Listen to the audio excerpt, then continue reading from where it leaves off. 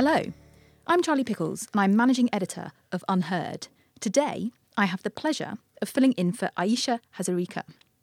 This is the weekly UnHerd podcast, and for listeners who are familiar with our format, you will know that we go through different underreported stories, and also we talk about our villains and heroes of the week. And that is because at UnHerd, we like to shine a light on those things which we don't feel are being discussed enough. So, our guests today are Peter Franklin, who is an associate editor at UnHerd.com, and I'm sure you'll all be aware writes our fantastic daily Unpacked column. And I'm also thrilled to be joined by Julie Bindel, who is a journalist, author, broadcaster and feminist campaigner against sexual violence. So to begin, Peter, can I ask you to introduce your underreported story? Well, it's from China, specifically the city of Nanchang, which is in Jiangxi province in the southeast of the country. And it's this remarkable story of, maybe, someone getting arrested is perhaps not a remarkable story.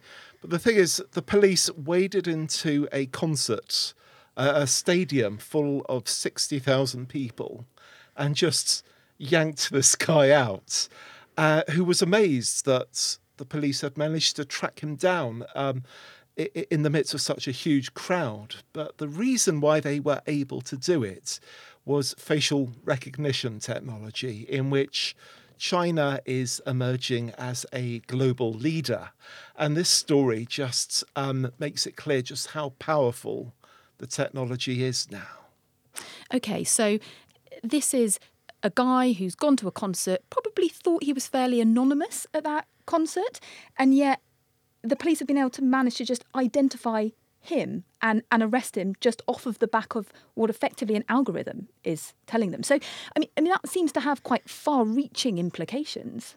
It does, because what we're looking at is the end of anonymity. Our culture has gone through a relatively short phase, actually. I suppose it began with the beginning of sort of mass urbanisation, which people were out of the villages where everyone knows everyone's business, into these huge growing cities where you're just a nameless face in the throng.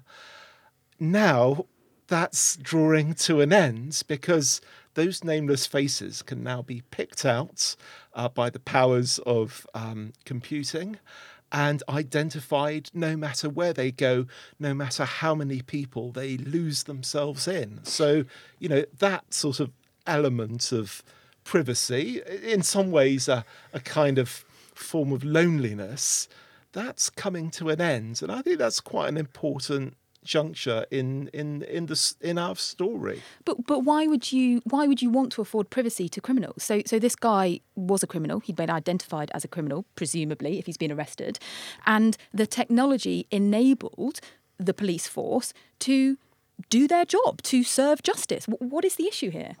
Well, there are civil liberties issues, and perhaps we'll come on to those. But I think we've just got to think that this just multiplies the power that the police have. And in a country like China, or even in a country like our own, but with a less respectful government than we might currently have, we've got to think about what the long-term implications are here. And Julie, I mean, you have campaigned on civil liberties before.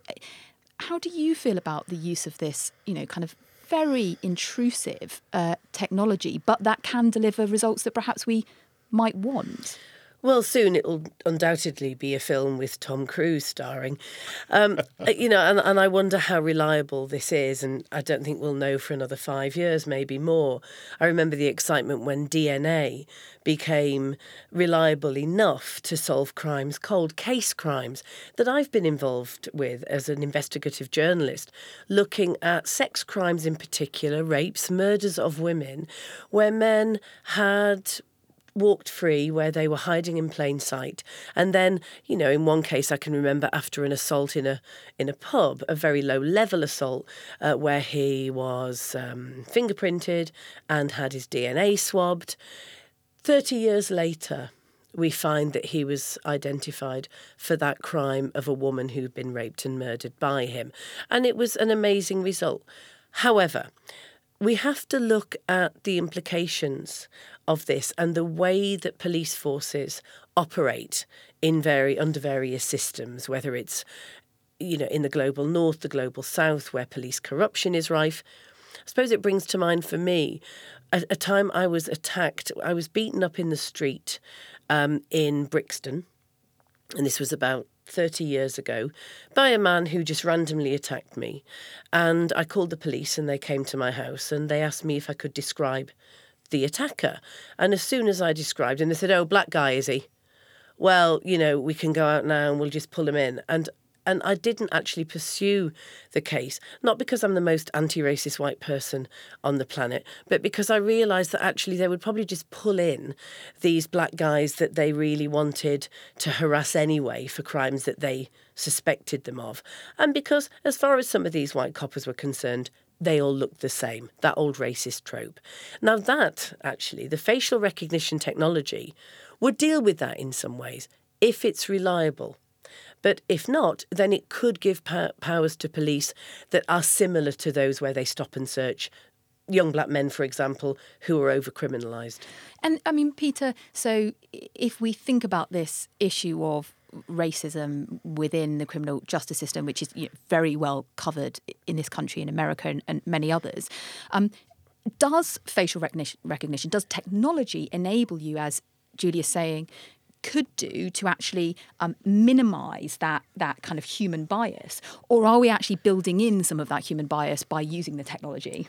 Well, it all depends what the founding assumptions are that are used to construct the algorithms which these automated law enforcement systems, including facial recognition, then operate on. So the technology could magnify human prejudice, and that's what a lot of people are frightened of. But is that the case, though, when we're talking about facial recognition? So there is an individual who has been identified to be the suspect, let's say, but actually, let's assume there's some evidence behind that person being the suspect. Their face is on the system, and then some CCTV, which has facial recognition technology in it, identifies that individual in a crowded concert room, and they get to arrest them.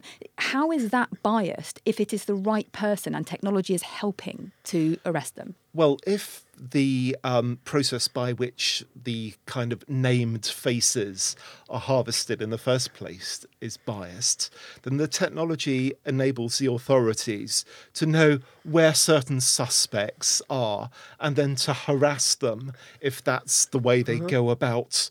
That's the mode of policing, and that's often the case in a lot of areas, that you will harass certain people that are seen as troublemakers and wait for them to slip up, right? So to think that this has no sinister applications, I think is quite naive. And that's Julie, before we get to the use of this technology in a predictive way. How do we predict certain crimes? How do we predict certain patterns of behaviour that then you assume will result in a crime? And Julie, I just want to bring you in because you were nodding your head quite vociferously when Peter was talking. So, you agree with that it is a big problem? Well, I think that it can be misused. Look at the amount of wealth some individuals have, not just in China, in Russia, in the UK, in the US, wherever.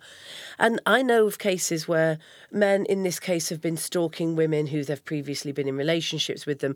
One man who used all of his personal wealth to track a woman to a village in India who'd escaped him almost 30 years earlier. Now, what's to stop people with massive personal wealth? And I sometimes engage with private detectives who use the same methods as some police officers, some high-tech methods, to use that facial recognition to track down someone they're harassing. This is a very dangerous crime, and it will be used by people with personal wealth in order to pursue their violent fantasies or a personal vendetta, not just by law enforcers. And that's obviously a huge issue, whether the technology is used by private individuals rather than by the state or individual police forces that at least we assume have some form of check and balance attached to it. But we've run out of time on that underreported. Thank you very much, Peter. Julie, can you tell us about your underreported story? Well, this is from the Republic of Ireland, and it's very topical at the moment, but this particular story really hasn't had any traction at all. A young footballer, Izzy Akinade, who was, in 2010, convicted of taking part in a gang rape of a 14-year-old in a house and in the woodlands. It was a terrible, terrible attack. He actually pleaded guilty when the case came to court in 2014. And what the judge said was, and this is quite incredible, I mean, he was 16, but way above the age of criminal responsibility. The judge said that this conviction was punishment enough because this would follow him around and would have a massive impact on his employment opportunities. And he suspended the sentence. A 2-year suspended sentence was handed out to Akinade. Now, this is quite incredible. I'm not a hang 'em and flog 'em type, but I do believe that we need to use deterrence to address what is effectively a crisis with our criminal justice system when it comes to sexual assault. The vast majority don't even get reported, let alone end up in a conviction. And unless you think the vast majority of women are making up rape allegations, we're talking about a number of men who rape, who walk free. But what the issue is about this is that this young man is a very successful footballer. And this story came to my notice because feminist campaigners in the Republic of Ireland and in the north of the country have now put out a petition saying that the Waterford Football Club that employs this man should actually make a stand and not have employed him and certainly not be promoting him as one of their key role models for young men. In fact, last July, he received a standing ovation for returning to the pitch after he'd been ill. He's also been given Man of the Match by one of their key sponsors.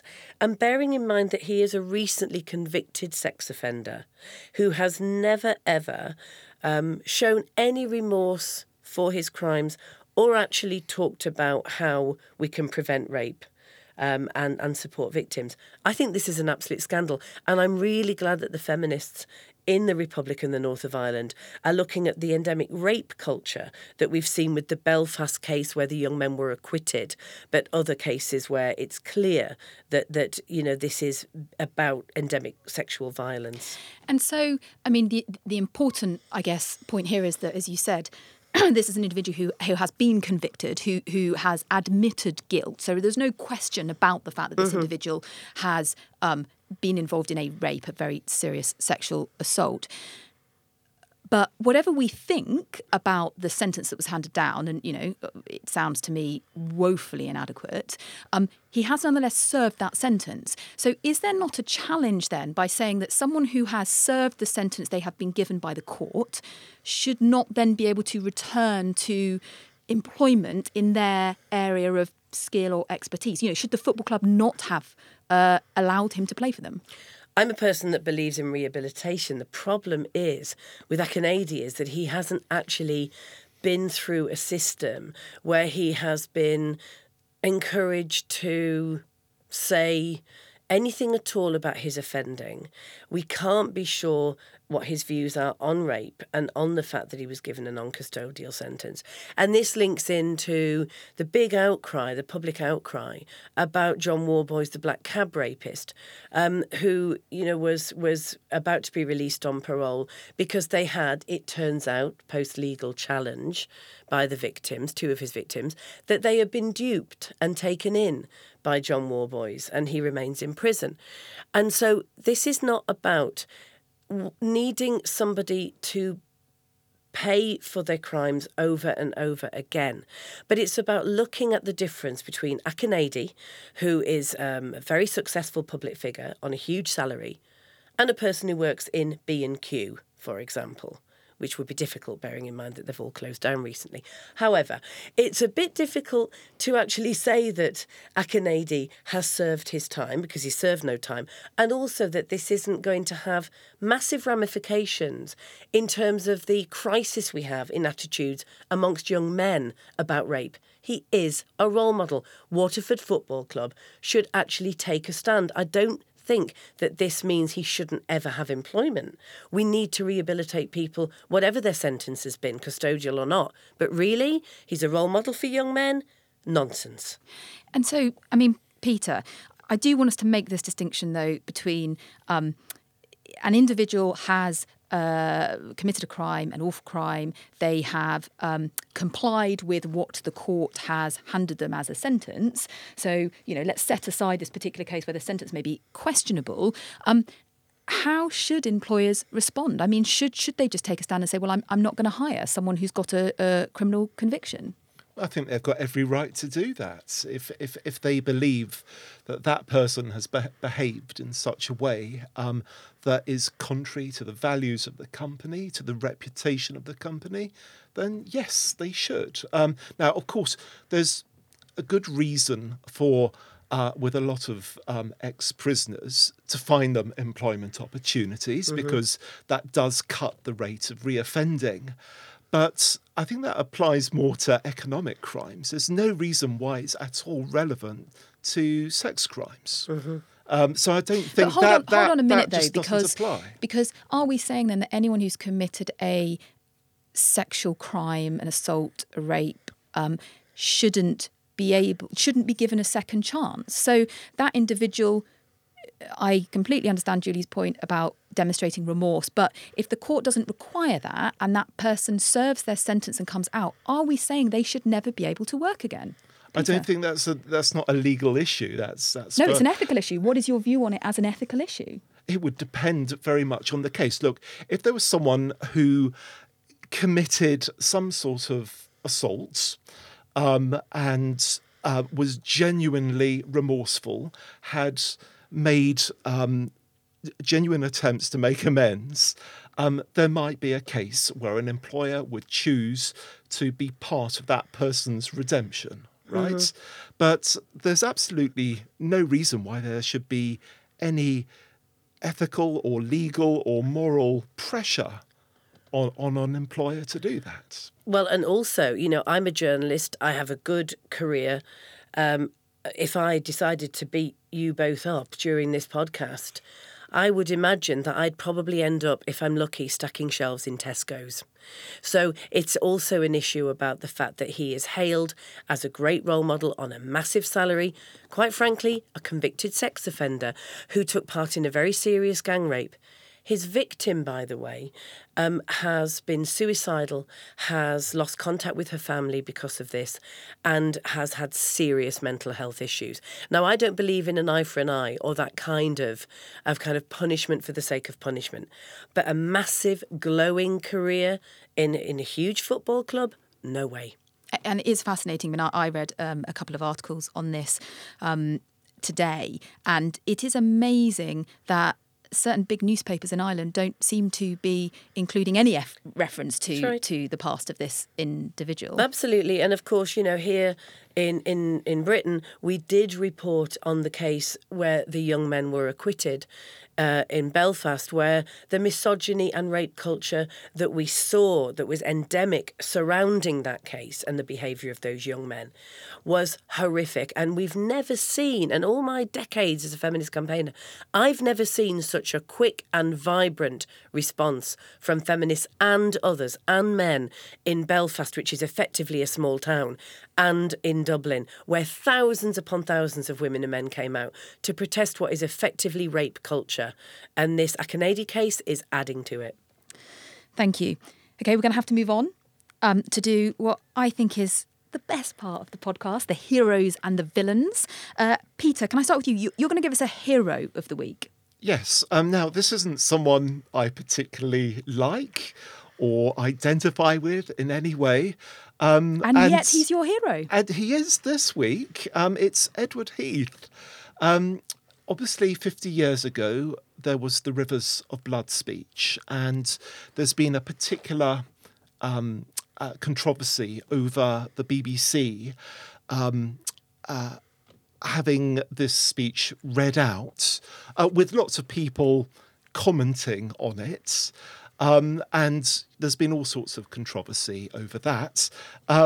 What isn't remarked so much upon is what happened to Enoch Powell after he gave that speech. And that was the fact that Edward Heath, then leader of the opposition, leader of the Conservative Party, sacked Enoch Powell from the government.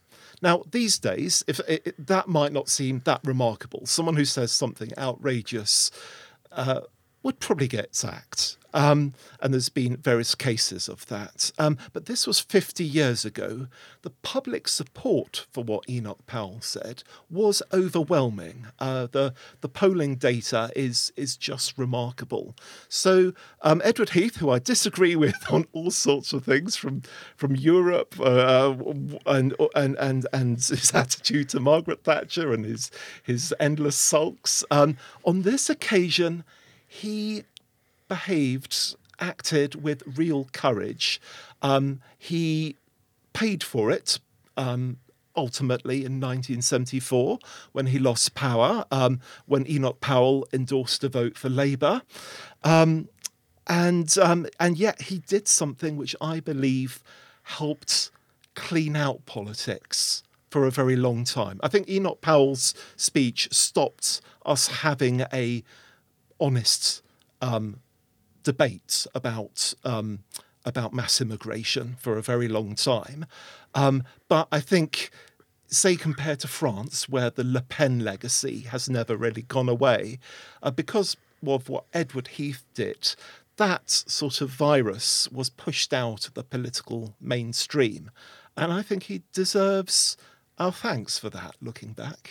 Okay. You mentioned, Peter, there that you thought it was remarkable that he did that because it was 50 years ago, and yet, and sort of suggested that politicians today would also do the same. Now, they might have done the same in that particular instance, but I mean, I think there would be many who'd argue that our politicians today lack a moral backbone and actually don't act quickly to get rid of people who have done things that, quite frankly, should mean they shouldn't hold public office. Well, they do in some cases. If it goes with the flow of fashionable opinion, they will act, right? However, if we're talking about opposition leaders acting courageously to remove bigotry from their parties, I think Edward Heath did rather better than some people I could mention today. He did better than Corbyn with Livingstone, for example. Indeed. Or indeed a whole array of people who, Corbyn probably should be acting against. I mean, Julie, just on this, I mean, one example in, I guess, recent times, although this is another Corbyn example, but was Sarah Champion being forced to resign. I mean, it's sort of like a firing, if you don't have a choice in your resignation. But interestingly there, she was forced to resign for stating something which was effectively a truth, which in the situation of grooming, so in particular grooming white girls, that there was a particular MO around British Pakistani men targeting white girls. And yet she was forced to resign because of that. Well, this is an issue that's very close to my heart. In fact, I was the very first journalist to expose this on a national level and wrote about the grooming gangs that were from a particular community and demographic that had, in fact, been dealing with heroin. These were criminal elements who were from Muslim Pakistani backgrounds. They weren't doing it because they were Pakistani, clearly. They were doing it because they were criminals. And the police definitely didn't want, quote unquote, a race riot on their hands. They told me this. The Chief Constable of West Yorkshire at the time told me this when I was investigating it in 2004. So, yes, this is an issue, and it's possible to report this without being in any way racist or suggesting that this is something to do with the Pakistani community rather than men who pimp and rape girls. But Corbyn's response to it? Well, he is an absolute disgrace. I mean, as a lifelong Labour voter, I'm very, very clear on this. The man is abominable. And, I for the first time ever, I've been considering not voting Labour, but where on earth do you go? However, I'm sure your listeners will have plenty of suggestions. However, on a postcard, please. I think that with Sarah Champion, this was terrible because what she was punished for wasn't saying what we knew to be true. And in fact, we're pulling the rug from under the fascists' feet by being the white liberals and others who say, yes, this is a thing, let's deal with it. The reason why she was forced to resign was because she said these things to the Sun newspaper and wrote in the Sun newspaper. Now, we can all criticise the Sun newspaper. I'm a great critic of it. However, I grew up with that newspaper in a working-class northeastern household, and I know for a fact that Corbyn and his elite band of posh Stalinists that surround him are snobs about working class people reading The Sun. They are anti-working class, and it's no wonder that people actually voted Brexit in the area where I'm from, despite the fact that I disapprove of that, because they actually can't stand these posh boys telling them what to do. So that's what happened to Sarah Champion. Let's be clear, it was snobbery, and it was to play to the gallery of those that are very minded of The Sun being, for example, boycotted or no platformed or whatever in Merseyside. I mean, Peter, there was, though, nonetheless, I mean, if there was an element of The Sun, a large element potentially of it being the Sun newspaper, and we all know the history there, nonetheless, there was clearly an issue here around Corbyn presumably feeling he had to do something for a particular part of his base. And that comes back to the question of taking a moral stance and being able to call out really difficult, uncomfortable truths. Yeah, and he went with the path of least resistance, right? The people that can get to him most directly wanted Sarah Champion gone, and so that's what happens. True courage when it comes to getting rid of someone, sacking someone, calling someone out, is when you've genuinely got skin in the game and that you'll pay a price for it, right? Yeah. And that's what I really want to see from politicians. That's the kind of people I see as worthy of leadership, worthy of the privilege of running a country, is that genuine courage. Mm-hmm. And that doesn't seem to be a particularly prominent feature of public life these days, sadly. Well, there we go. Edward Heath, our hero of the week. Julie, your villain of the week, please. Well, he's a man we know as Carl, with a K, and I actually shared the Victoria Derbyshire slot yesterday with him about brothels and whether the police should turn a blind eye, whether they should be legalised. The usual conversation we've been having for decades, despite the evidence from Holland and Germany and Nevada in the US that legalised brothels make things worse for the women and better for the pimps. So the issue about Carl is, and why he's my villain, is he's a pimp. He runs brothels. He wouldn't call himself a pimp. He'd call himself a businessman, a brothel owner. And he sells women. He rents the inside of their bodies, effectively. Let's get absolutely clear about this. He rents orifices of women to be penetrated by strangers several times a day for money. For him, he takes 30% from the women. Now, whatever you think about whether women choose this or whether it's horrendous or whatever, Carl is campaigning to decriminalise these brothels and is saying that he believes that the police should turn a blind eye. What a surprise. He was a former police detective.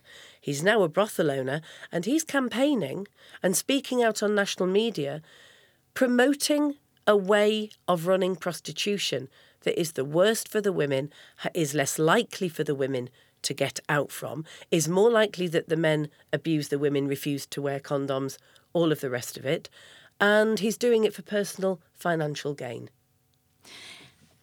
If he, I mean, you say there that this is the kind of worst form of prostitution for women, but others would argue that actually having an environment which isn't standing on the street, isn't being vulnerable to getting in a car and not knowing who the hell it is you've just got in a car with, you know, is there not an argument to be made that actually a brothel could be the safest place for women who are sex workers? Definitely that argument can be made, has been made, and it's actually been tried and tested in a number of countries and states. It's failed. Look, I've just done extensive research on the global sex trade, where I covered 168,000 miles, did 250 interviews, went into brothels, legal, decriminalised, illegal, spoke to women in prostitution and who'd got out of prostitution. I interviewed the punters, the pimps, everybody involved in this trade. And I didn't come into this with a clean slate. I've campaigned against the normalisation of the sex trade from a human rights perspective, not a pearl-clutching, moralistic, anti-sex, fainting Victorian lady perspective. And what I learned, and particularly from the 50 sex trade survivors that I spent time with and interviewed for the book, is that legalisation gives men more confidence to demand what they wish. It means that although they are decriminalised, the women themselves, which I have campaigned for, of course women selling sex should never be arrested, but that the safety is impossible in prostitution. A sex trade survivor friend of mine said only yesterday in a public meeting that when she was on the streets, she was safer because she could see the man, she could smell him, she could see if there was booze on his breath, how he was behaving. She was out in the open where people can hear your screams. Also, if I can get a little bit graphic, it's a 2 to 3 minute bone shaker, right? This is what we're talking about. When you're in a brothel, you don't know who that man is until that door opens. You're inside a brothel. The security, for want of a better word, it's laughable, is controlled by the pimp, the brothel owner, the receptionist. And that man has half an hour or an hour, and imagine what he can do in that time. So it's nonsense, actually, that the street is safer. And all decriminalisation does is turn pimps into businessmen, punters into clients or customers, and the women into a merchandise where, as another friend who was in prostitution said to me, whenever she's told it's better than working in McDonald's, and she's always told this by people who've never actually had sex with strangers for money, what she says is, yeah, but at least in McDonald's, you're not the meat. In prostitution, you are the meat. And I want to bring Peter in a second, but do you, Julie, think that a woman ever has a right to sell sex? This is the wrong question, with all due respect. I'm not here to say what right a woman has to sell sex or not. I'm here to say there is no human inherent right for a man to buy sex. But if a man can't buy sex, then a woman can't sell it. Well, the point is that this is a demand-driven trade, and it's one that you can't take the criminal elements or the violence or abuse out of. Men don't have a right to buy sex. Disabled men in wheelchairs or returning war veterans who are used as the human shield for other punters, where people say, but what about disabled men? Do you know what, guys? Get a real date. Otherwise, you know, what you're saying is we should have meals on wheels, but women delivered instead of the food. And I know several disabled people who are very, very upset by the suggestion that they can't get a real date or that they have a right to one-sided sexual pleasure where the woman isn't consenting, because obviously money wouldn't have to change hands if there's no consent. So I will not argue with women in the sex trade who say I have a right. That isn't my place. This isn't about this false right of a woman to be prostituted. It's about denying the right for men to pay for sex when nothing's going to happen. They're not going to simultaneously combust. Peter, I mean, there is a quite vocal strain of feminism, perhaps sort of kind of modern feminism, if you like, that is arguing that women should be able to sell their body. And maybe that's not as far as prostitution, but, you know, stripping, all sorts of you know, ways in which women use their body rather than, quotes, their mind, to make money. Is there not a legitimate case that if something can be made safe and it is a genuine choice, that actually we shouldn't be getting in the way of that? Well, first of all, I'd like everyone to stop using the phrase a woman selling her body. You know, she is their body, mind and soul. It is a person being sold. You can't disassemble someone and only sell the bits that won't be profoundly damaged, right? So I think let's make that clear for a start. As for the fact that could there be some women who are doing this, you know, with 100% uncompromised agency? Well, maybe. You know, there might be some people that can drive 100 miles an hour on a motorway without being in any way unsafe. We have rules because of the overall picture. And right? to protect the vulnerable, ultimately. Yes. And by the way, I think, you know, that, you know, when you have, even if you have a well-regulated brothel, I don't know if there's any examples of that anywhere in the world, that can just serve as a shield for a penumbra of unregulated or downright criminal activities. And in a sort of parallel issue of drugs legalization, we've seen how in America with the opioid epidemic, we've seen the completely legal, regulated sale of medical opioids actually hugely benefiting the illegal trade, and these things are symbiotic, right? It's not one displacing the other. One feeds the other. And Julie, as a final comment, as unfortunately we are running out of time, I am particularly struck that, quotes Carl, was a former police officer who presumably saw the damage of the other side. He will have seen the damage of the other side. He clearly would have taken what he would call a pragmatic approach. In other words, not ever police those brothels unless there was some kind of complaint from the public. And yet I've been in these brothels and I've seen what goes on. And women don't have to be trafficked or underage to be abused. And it's police officers' job to look out for preventing crime and for also supporting the victims of crime. Carl clearly has chosen a new path. And Carl also is still benefiting from his anonymity, and it'd be interesting to know whether he would want to be publicly revealed, I would given talk his to job. him any time. Well, there we go. An offer out there, Carl. Come and debate Julie. Thank you so much for listening. Thank you so much, Julie and Peter, for a fantastic and really fascinating discussion on our underreported stories and our villains and heroes. Thank you to listening, and please do subscribe if you haven't already. UnHerd has a variety of different podcasts. You can subscribe to them on iTunes, whatever the platform is that you use. Aisha will be back next week. I've been Charlie Pickles. Thank you so much for listening to the UnHerd Weekly Podcast.